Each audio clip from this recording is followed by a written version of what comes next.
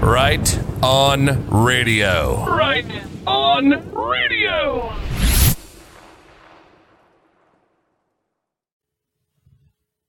Again, I thank you for this opportunity. And again, my conjecture is and remains JFK was not assassinated on November 22nd, 1963. What was proven on November 22nd, 1963 at that time was the legal definition of conspiracy, the attempt to assassinate the President of the United States of America. This is now part 8 of this multi-part series. And as I prepared this PowerPoint called President John F. Kennedy Assassination Attempt, November 22nd, 1963, to assist with this further deep dive, including applicable visual, photo, video clips to accompany my remarks, even deeper than my previous remarks. Ready to continue? And again, as we proceed, I want to hear your audience's questions, comments, aha moments along the way to make sure I've already addressed the questions in this series and to pulse where you are as well, particularly your aha moments, okay? Oh, it's going to be very interesting. All the twists and turns and where we end up. Surprises and aha moments all along the way. So we will now go to part 8 of the PowerPoint to continue our journey. Okay, so now I want to start again with this. This is the first video.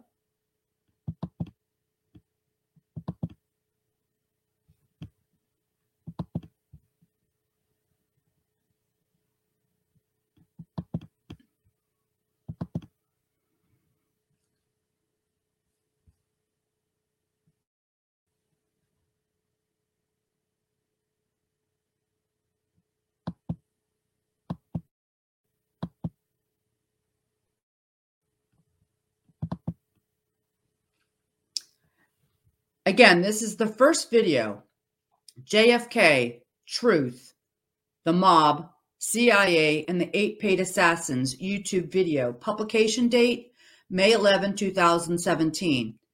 As you can see, it's an hour and 25 minutes and 6 seconds long that I first became aware of on Thursday, September 30th, 2021, published by British producer Francis R. Connolly.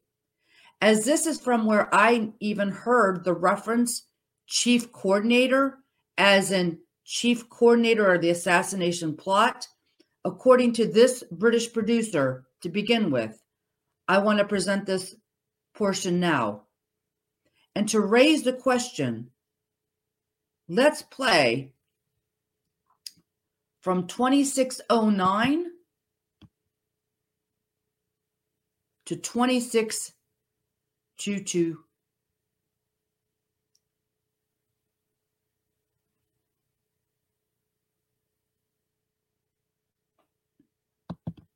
Dash Department Hospital begins.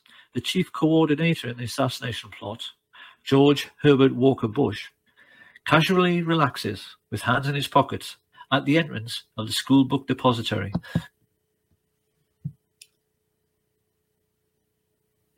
So, Francis Richard Connolly's conjecture as to who the chief coordinator is. And voila.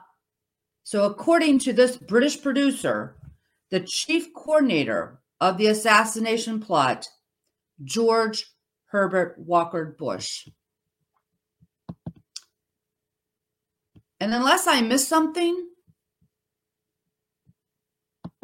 there is no evidential matter presented to prove it was George H.W. Bush, other than he was there in Daley Plaza in Dallas, Texas on November 22nd, 1963. There have even been reports I've come across that Billy Graham was there, as well as so many others. So needless to say, at this point, am I convinced? No, not yet. But let's proceed, shall we?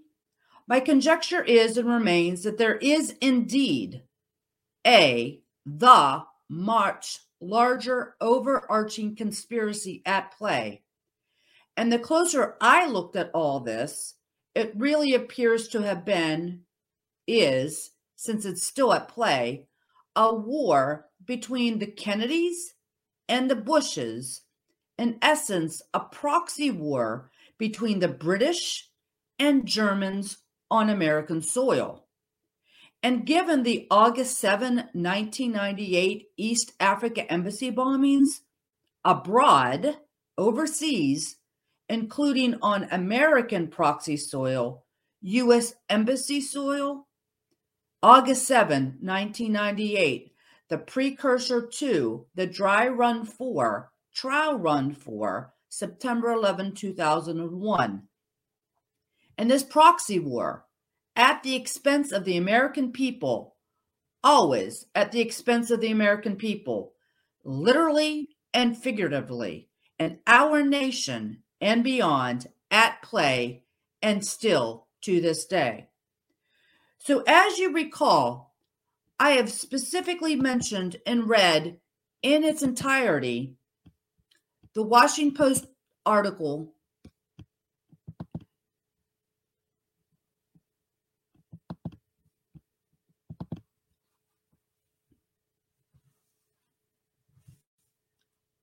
The Ultimate Joint Statement, dated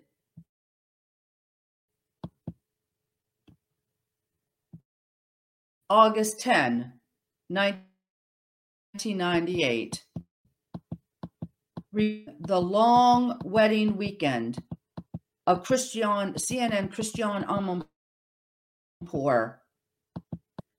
as the August 7, 1998 East Africa Embassy bombings,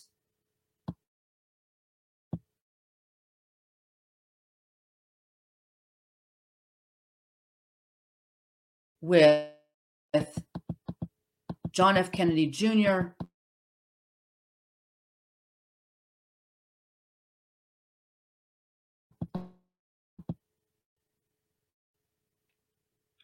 the article written by William Drasdiak with his own documented German background connections.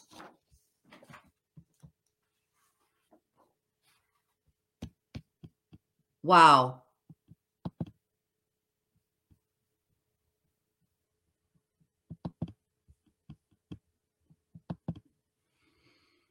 In my previous remarks, to include part 4 of this multi-part series, the August 7, 1998 East Africa Embassy bombings occurring in 2 Queen British Commonwealth countries, Kenya and Tanzania. And U.S. President William Jefferson Clinton, the supposed illegitimate son of Winston Churchill. And when was the embassy bombings? Under the tenure of President Bill Clinton. Wait a minute, and his spouse, the First Lady of the United States of America, Hillary Diane Rodham Clinton, the supposed deceased daughter of German Nazi infiltrator George Scherff Jr., aka George H.W. Bush and Barbara Bush, the supposed daughter of Aleister Crowley. And all this is not interconnected, not interlinked, right? Oh my goodness. Is it possible the ultimate joint statement, the name of the applicable August 10, 1998 Washington Post article by William Drasdiak, is then really a reference to the ultimate joint statement being of Winston Churchill, Aleister Crowley, and Adolf Hitler, via and represented by then U.S. President and First Lady Bill and Hillary Clinton. Even more so, given my previous remarks to include in part 3 of this multi-part series, that JFK's own father, Joseph Kennedy, who supposedly lied about his daughter being institutionalized and really being left behind in the UK when he departed as U.S. ambassador to the UK, her only later becoming British Prime Minister Margaret Thatcher. Prime Minister from May 4th, 1979 to November 28th, 1990, over the course of the President Carter, Reagan, and George H.W. Bush administrations. Wait a minute. So George H.W. Bush, really, AKA German Nazi infiltrator George Scherff Jr., was Irish mob President Ronald Reagan's vice president before becoming president of the United States of America himself. Joseph Kennedy's daughter, Maggie Thatcher's tenure, ending during the tenure of U.S. President George H.W. Bush, really, AKA German-born Nazi infiltrator George Scherff Jr.? Wow, right? Is that just a coincidence? So did they know? Did Presidents Carter, Reagan, and or George H.W. Bush know who Maggie Thatcher really was? If George H.W. Bush was really German-born Nazi infiltrator George Scherff Jr., the son of really German-born Nazi infiltrator Colonel George Scherff Sr., a.k.a. Connecticut U.S. Senator Prescott Bush, and Prescott Bush was golfing buddies with German background U.S. Army General, first NATO Supreme Commander, and later U.S. President Dwight D. Eisenhower, did Ike really know who Prescott Bush really was that entire time? Particularly since it was supposedly Prescott Bush, a.k.a. George Scherff Sr., who convinced Ike to select Richard Nixon to be his vice president, and obviously as a scapegoat, right? I mean, look at Watergate's resignation, violating Nixon's constitutional due process rights, setting him up completely to include by having Nixon in attendance at the meeting in Dallas, Texas, the night before, on November 22nd, 1963. Oh, but look at this. The curious circumstances, including location of Ike's death, on March 28, 1969, less than 2 months after CIA Director Allen Dulles' passing on January 29, 1969, Ike died of heart failure at U.S. military Walter Reed Army Medical Center, just like months later when CIA Deputy Director, U.S. Air Force General Charles Cabell dies of heart failure while taking his medical exam at U.S. Military Joint Base Myer-Henderson Hall. Is it all starting to make sense? It is, isn't it? Particularly since didn't John F. Kennedy supposedly confront Connecticut U.S. Senator Prescott Bush, a.k.a. really German-born Nazi infiltrator Colonel George Scherff Sr. in his office, the Oval Office, during his tenure, as I recall reading some time ago? Wait, so does that mean JFK supposedly knew who Prescott Bush, a.k.a. George Scherff Sr. really was all along, even at that time? And if JFK knew, who else knew? That said, now given President Eisenhower is supposedly the one that set into motion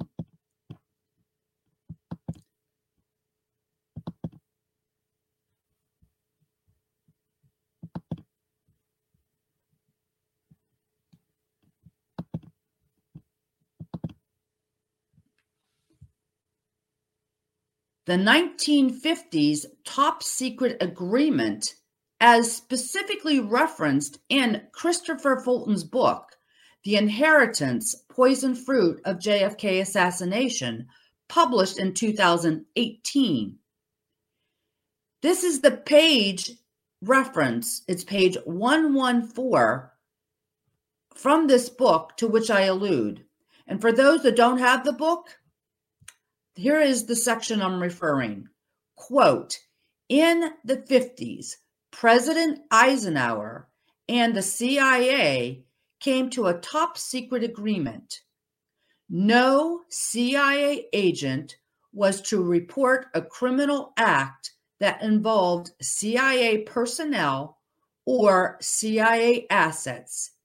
It was so secret that nobody in President Kennedy's administration knew about it, not even President Kennedy.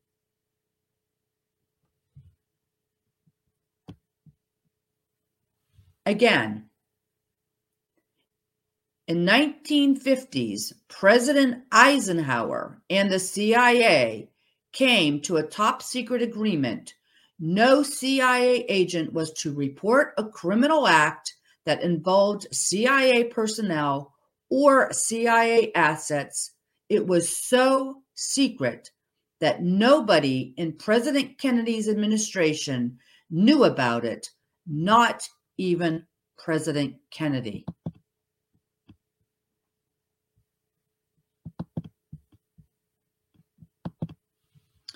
And as we now know, Hitler did not die in the bunker.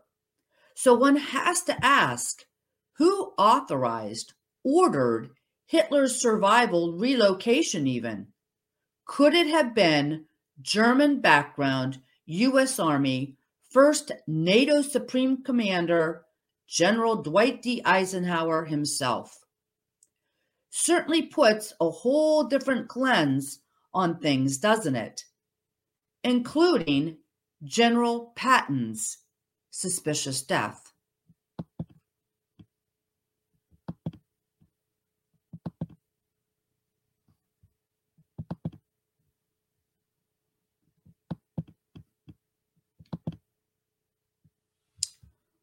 But who else personally approved Operation Paperclip and supposedly born where? In Germany. None other than FBI Director J. Edgar Hoover. So think about it. John Edgar Hoover, J. Edgar Hoover, was FBI Director from May 10, 1924 through May 2nd, 1972, for 48 years, crossing the span of 8 U.S. presidents. From Calvin Coolidge to Richard Nixon. And the only reason why he was no longer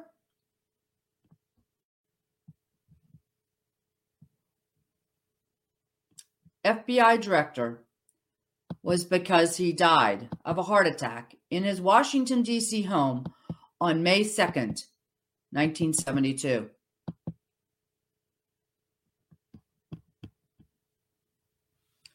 He was of German background on both sides of his family, his mother and father, and Hoover supposedly didn't even have a birth certificate filed upon his birth, although it was required in 1895 in Washington, D.C. 2 of his siblings did have certificates, but for some reason, Hoover's was not filed until 1938 when he was 43 years old. Oh, so this is going to be interesting as well.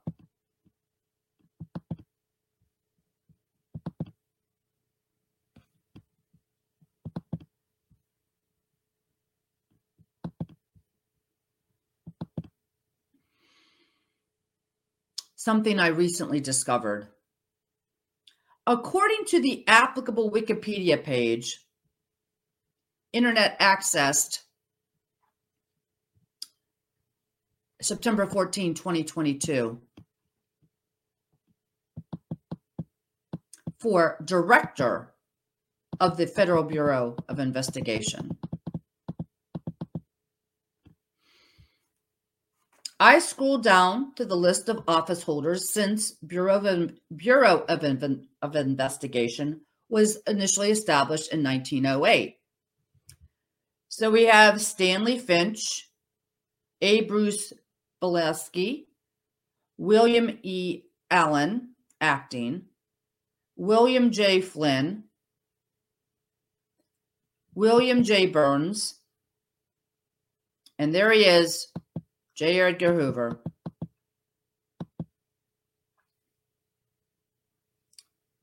But wait, back up. Oh my goodness, did you know this?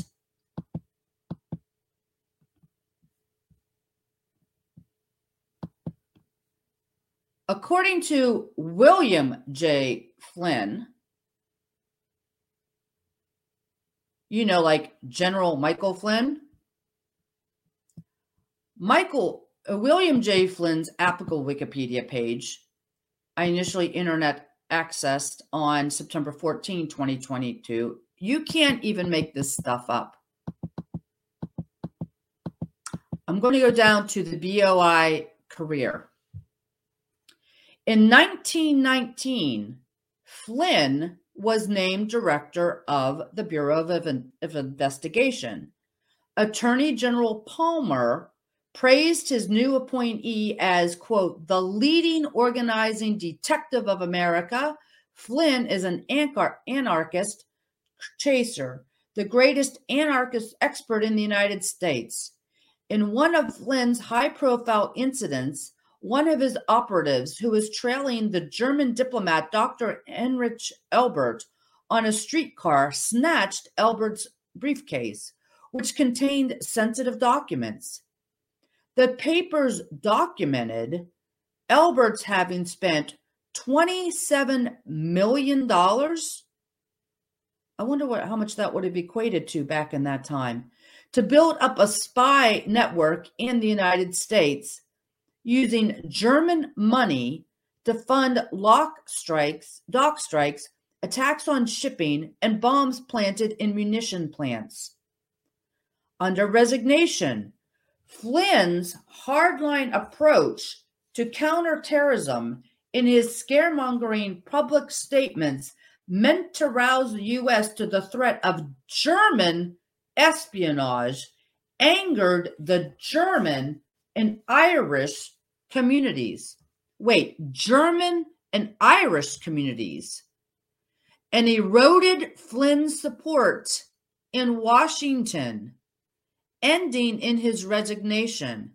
After resigning, Flynn accepted a sinecure as head of the Federal Railway Administration Police. Reinstatement and replacement. 2 years after leaving the Secret Service in the wake of the concerted terrorist action, including a bomb that shook the home of A. Mitchell Palmer, the Attorney General of the United States, virtually demolishing it, Palmer dedicated his Department of Justice to tracking down the men responsible. He appointed Flynn director of the Bureau of Investigation.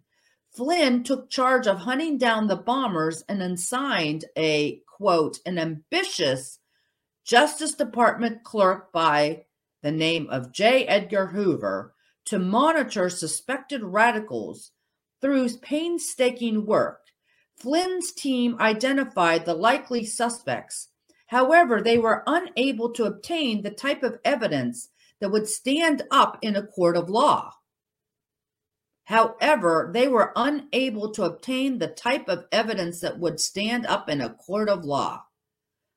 Public opinion turned against the Bureau as the public wanted arrest, and Hoover launched a series of Palmer raids that became a public relations nightmare.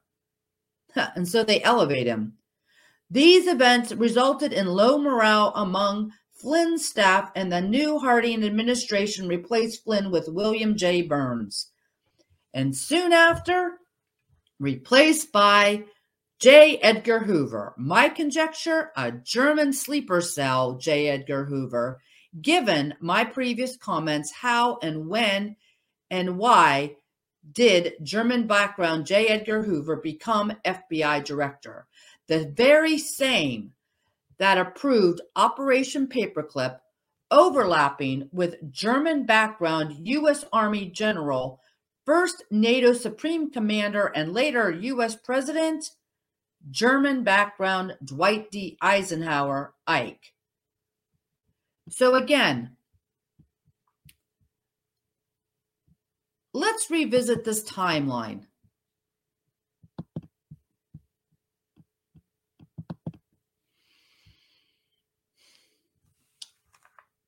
JFK assassination attempt and Black Op survival on November 22nd, 1963. A little over a year later, Winston Churchill died on January 24th, 1965.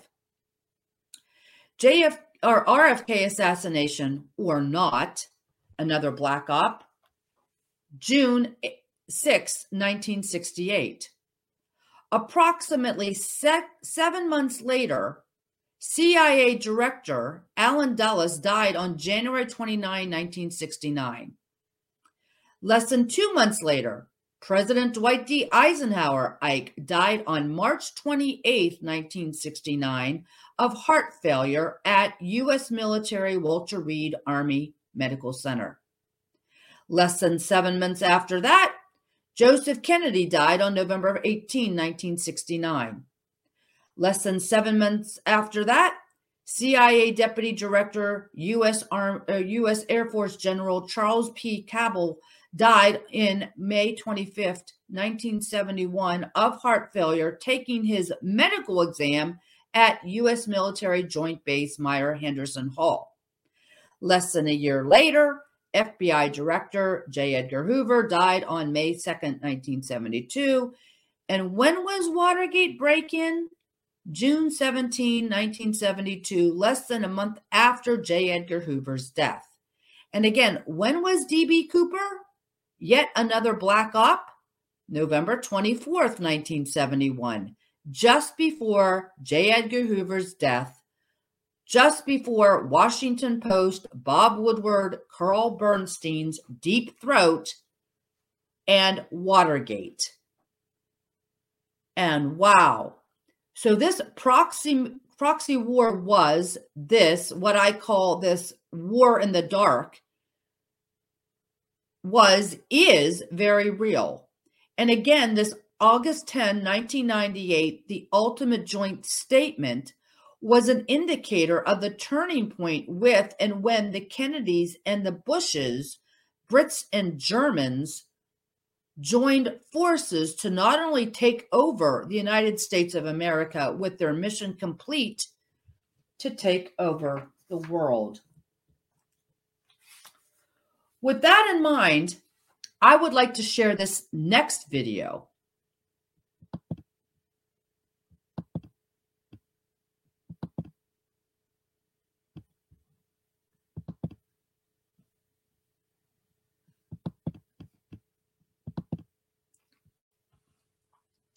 And I'm going to share it in its entirety. It's a posting made by Blondie on November 27,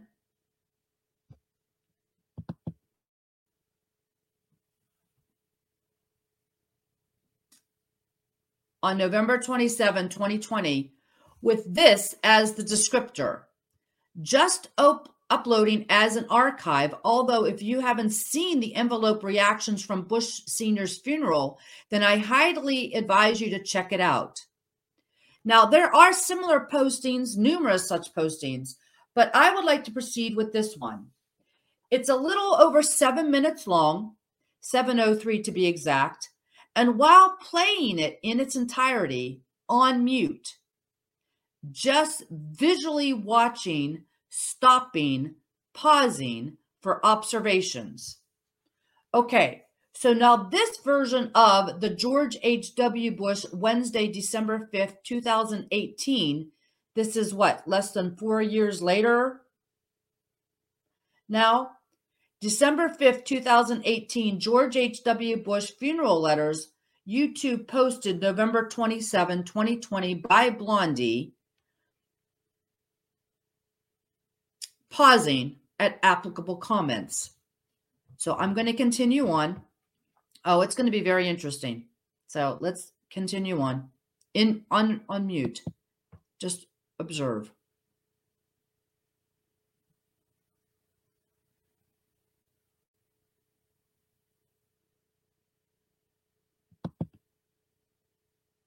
Oh, look at that. Look at the guest.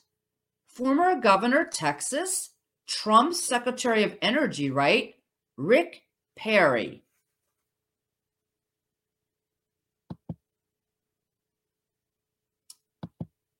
Henry Kissinger, born in Germany. Prince, now King Charles. German Chancellor Angela Merkel, offspring of Hitler. U.S. Senator Rob Portman from Ohio.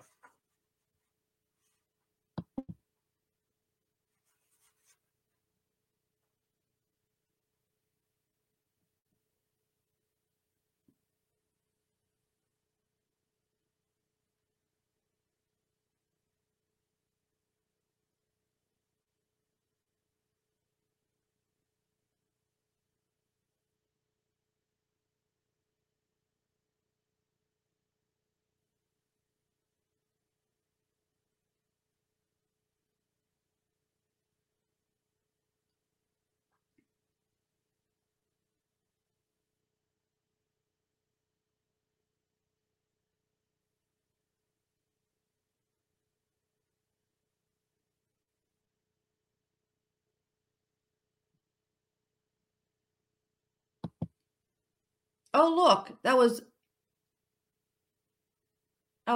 Vice President Al Gore there in the corner, but no Tipper.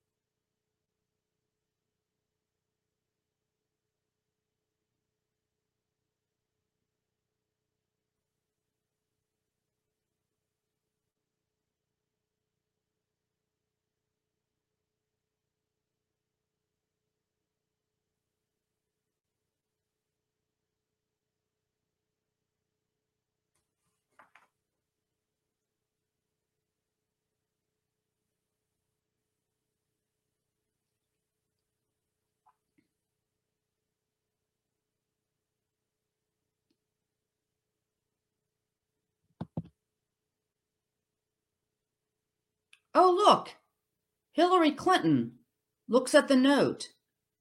But wait, there is no reaction, and she doesn't share it with her husband, President Bill Clinton. Oh, look, Jill Biden discovers her note and immediately shares it with her husband, Vice President, now President Joe Biden. In another version of this video, not this one, it clearly indicates Vice President Al Gore's reaction, appearing to be wording the F, if you know what I mean. Oh, look, Karen Pence discovers her note.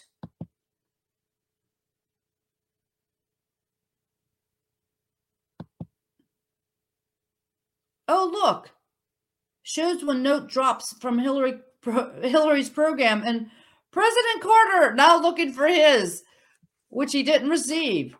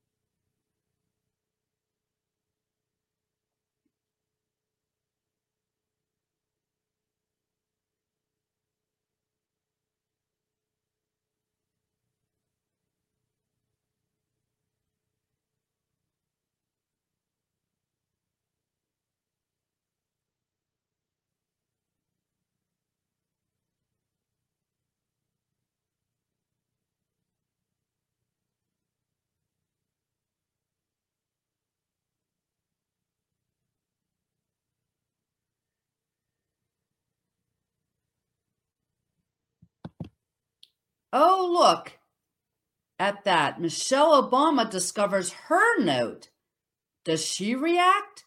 Show it to her husband, President Barack Obama, supposed grandson of Hitler, on mother's side? No. But he sure does notice it, doesn't he?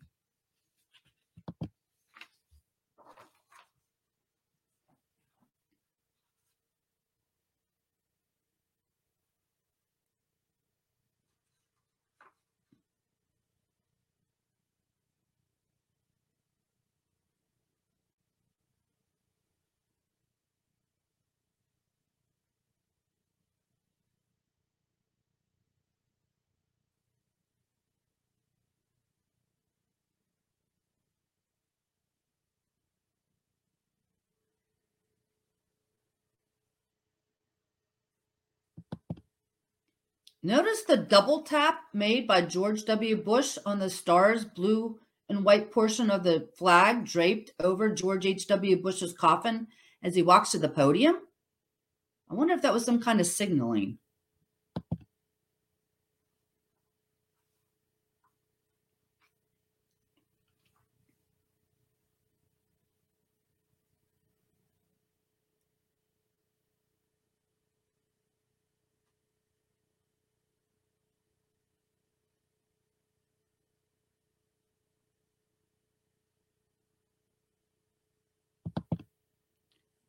George W. Bush breaking down in tears, bowing his head.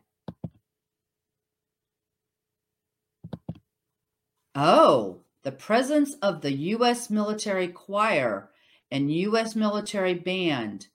Members watching, receiving, noticing the signals, all the signals, this signaling.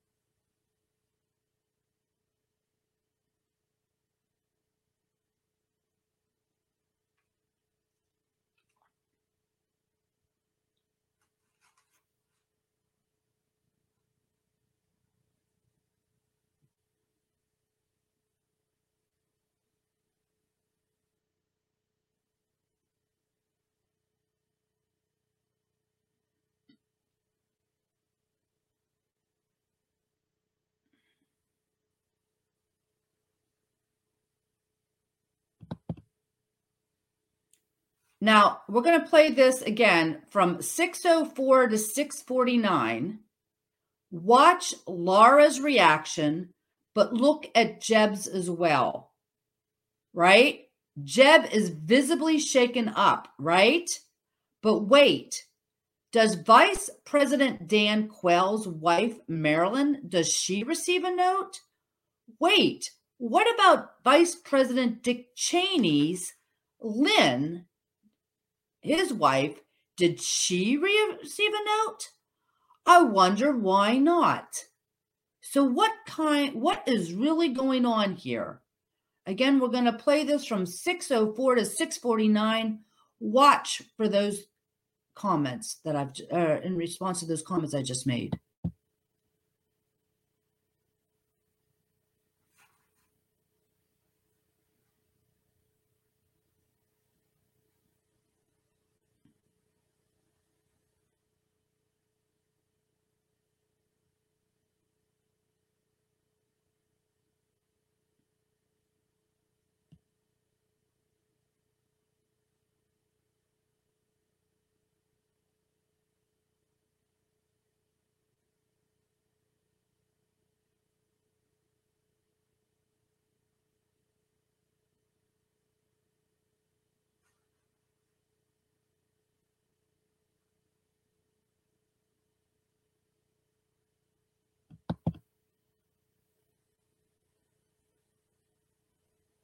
Okay.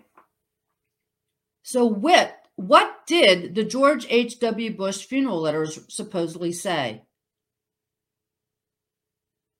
On a note card with the seal and former President of the United States of America printed across the top, underneath, in all caps, "They know everything. I'm sorry." Signed George H.W. Bush, above his printed name, George H.W. Bush. And I'm going to continue playing this to the end. And then we're going to go back and play some points that I want to highlight again.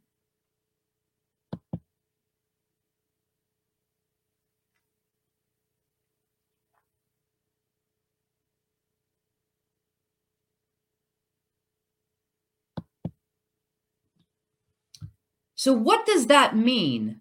What did George H.W. Bush supposedly confess to on his deathbed? Now, curiously interesting, isn't it? His passing after Barbara, who passed away April 17, 2018, and then a little over 7 months later, George H.W. Bush passes away on November 30th, 2018. Like they wanted Barbara to pass away first so that she would not know before she passed away what George H.W. Bush was going to confess to. And now there is this note. Really? Did George H.W. Bush confess that he was at Daley Plaza in Dallas, Texas on November 22nd, 1963? Or more?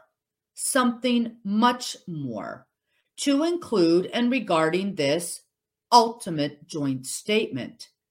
Based on the reactions and even lack of reactions in some instances during the opening of his supposed applicable funeral note cards, what do you think? Did George H.W. Bush confess on what he was really involved in with and to include who he really was? German-born Nazi infiltrator George Cerf Jr., son of German-born Nazi infiltrator Colonel George Cerf Sr., a.k.a. Connecticut U.S. Senator Prescott Bush. With really real and true national security implications documented, infiltrations throughout and over the decades to include the highest levels of our U.S. government, our nation, and there is no statute of limitation for treason. So look at that. JFK and RFK now really deceased, Churchill deceased, Hitler deceased, Allen Dulles deceased, Ike deceased, Joseph Kennedy deceased, Hoover deceased, Nixon deceased, Reagan deceased, Maggie Thatcher deceased, George H.W. Bush deceased, and now the Queen herself is deceased. And has all this nonsense finally ended? No. So I want to go back and show you some clips again because of whom is not yet deceased.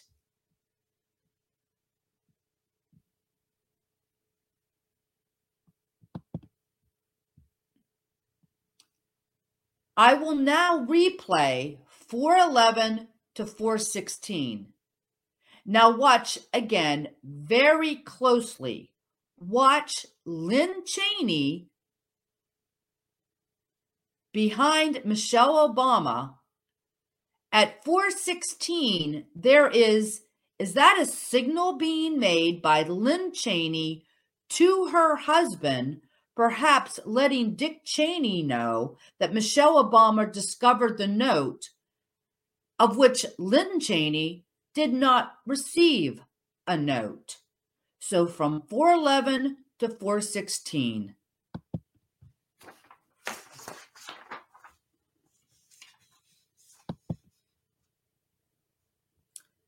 And again, But wait, does Vice President Dan Quayle's wife, Marilyn, receive a note? I wonder why not. Wait, what about Vice President Dick Cheney's wife, Lynn? Did she receive a note? I wonder why not. Wait, what about President Jimmy Carter's wife, Rosalind? Did she receive a note? I wonder why not. And what about President Donald Trump's wife, Melania? Did she receive a note? I wonder why not. Now, putting into question, apparently, this was some kind of op in play, a black op even. The question being, whose? So now I'm going to go back and replay 347 to 349. Oh, and look at that.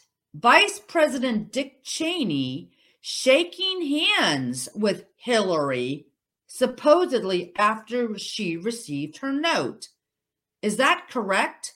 Look, it looks like he, Dick Cheney, was bowing his head to her, Hillary Clinton, beforehand.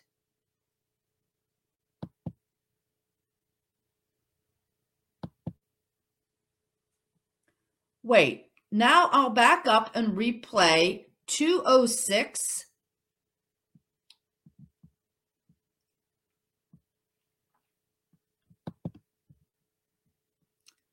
to 29. Wait, look at that. Is that Vice President Dick Cheney doing some kind of signaling?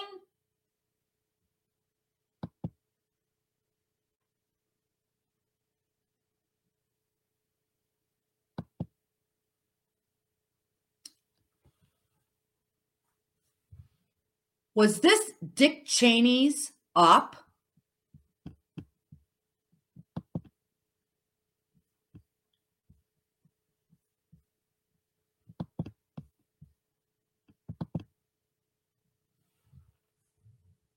If so, working with, coordinating, orchestrating with whom? With whom's? In light of his daughter, Liz Cheney, the current January 6th hearings, Liz Cheney being primaried, and my recent August 17, 2022 podcast with Christy Tasker on Patriots Perspective about what all this is really about. So I wonder where Dick Cheney, given his own father's supposed Irish mob connections like Joseph Kennedy, Ronald Reagan, wow, I wonder, where was Dick Cheney on November 22nd, 1963, during the assassination attempt on the President of the United States of America at the time, JFK? Don't you? So like George H.W. Bush, what does Richard Bruce Cheney have to confess? Starting with, where was he, Dick Cheney, on November 22nd, 1963, during the assassination attempt of the President of the United States of America? What was his and/or his father's role? Under oath and for crimes to include treason, Richard Bruce Cheney, with no U.S. military service, can finally be asked so many questions accordingly. What do you think? Because what is happening is still happening and hasn't ended yet. So my question, as well as I'm sure that of so many others, what role has, did, does, is Dick Cheney been playing in all of this over the decades? And what all does he have to confess? As well as all those still alive in these front applicable pew seats and beyond, including those present that did or did not receive a George H.W. Bush funeral letter, under oath to finally put an end to all this nonsense. Under oath, what did they know and when did they know it? And how are they involved? What are their backgrounds? Their applicable backgrounds? Because there is obviously something going on, still going on, and now apparently does indeed need to be asked. Is it indeed involving all their applicable bloodlines and or all about their applicable British, German backgrounds, to which this, quote, ultimate joint statement really refers? As we now continue on to part 9.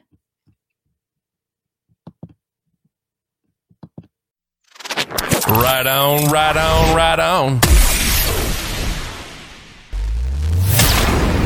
Right on radio. Right on radio. Again, I thank you for this opportunity. This is now part 9 of this multi-part series. And again, my conjecture is and remains JFK was not assassinated on November 22nd, 1963. What was proven on November 22nd, 1963, at that time, was the legal definition of conspiracy, the attempt to assassinate the President of the United States of America. I now show this first photo.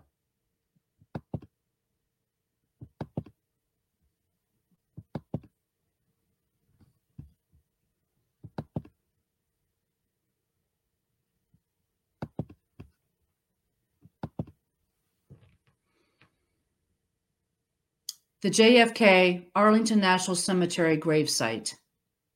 My conjecture is and remains that Dallas police officer J.D. Tippit, the real and only murdered body of November 22nd, 1963, is and was buried here at Arlington National Cemetery on March 14, 1967, along with the real intact brain of JFK, who was actually buried out to sea as he wanted on February 18, 1966.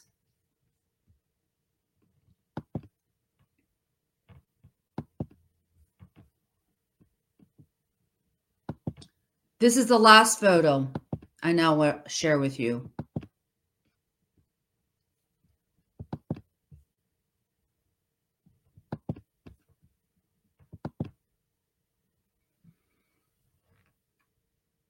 Here is the August 7, 1998 East Africa Embassy Bombings Memorial Marker, also at Arlington National Cemetery. The marker inscription, dedicated to the memory of all those who lost their lives in the embassy bombings in Nairobi, Kenya, and Dar es Salaam, Tanzania. I attended the applicable dedication ceremony for this marker. And for those that may be interested, the closest entrance, if still open and accessible, to get to this embassy bombings marker, memorial marker, is near on the U.S. Navy, U.S. Marine Corps Iwo Jima Memorial side of Arlington National Cemetery. So now, why am I so adamant regarding my conjecture?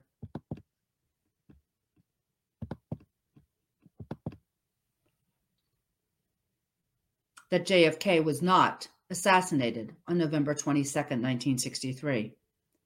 For what commonalities do I have with JFK? I wasn't even born. It's because I too have survived an assassination attempts even, given that I was the true target of the August 7, 1998 Embassy Nairobi bombing. And like JFK, I survived. In my case, because I was not there.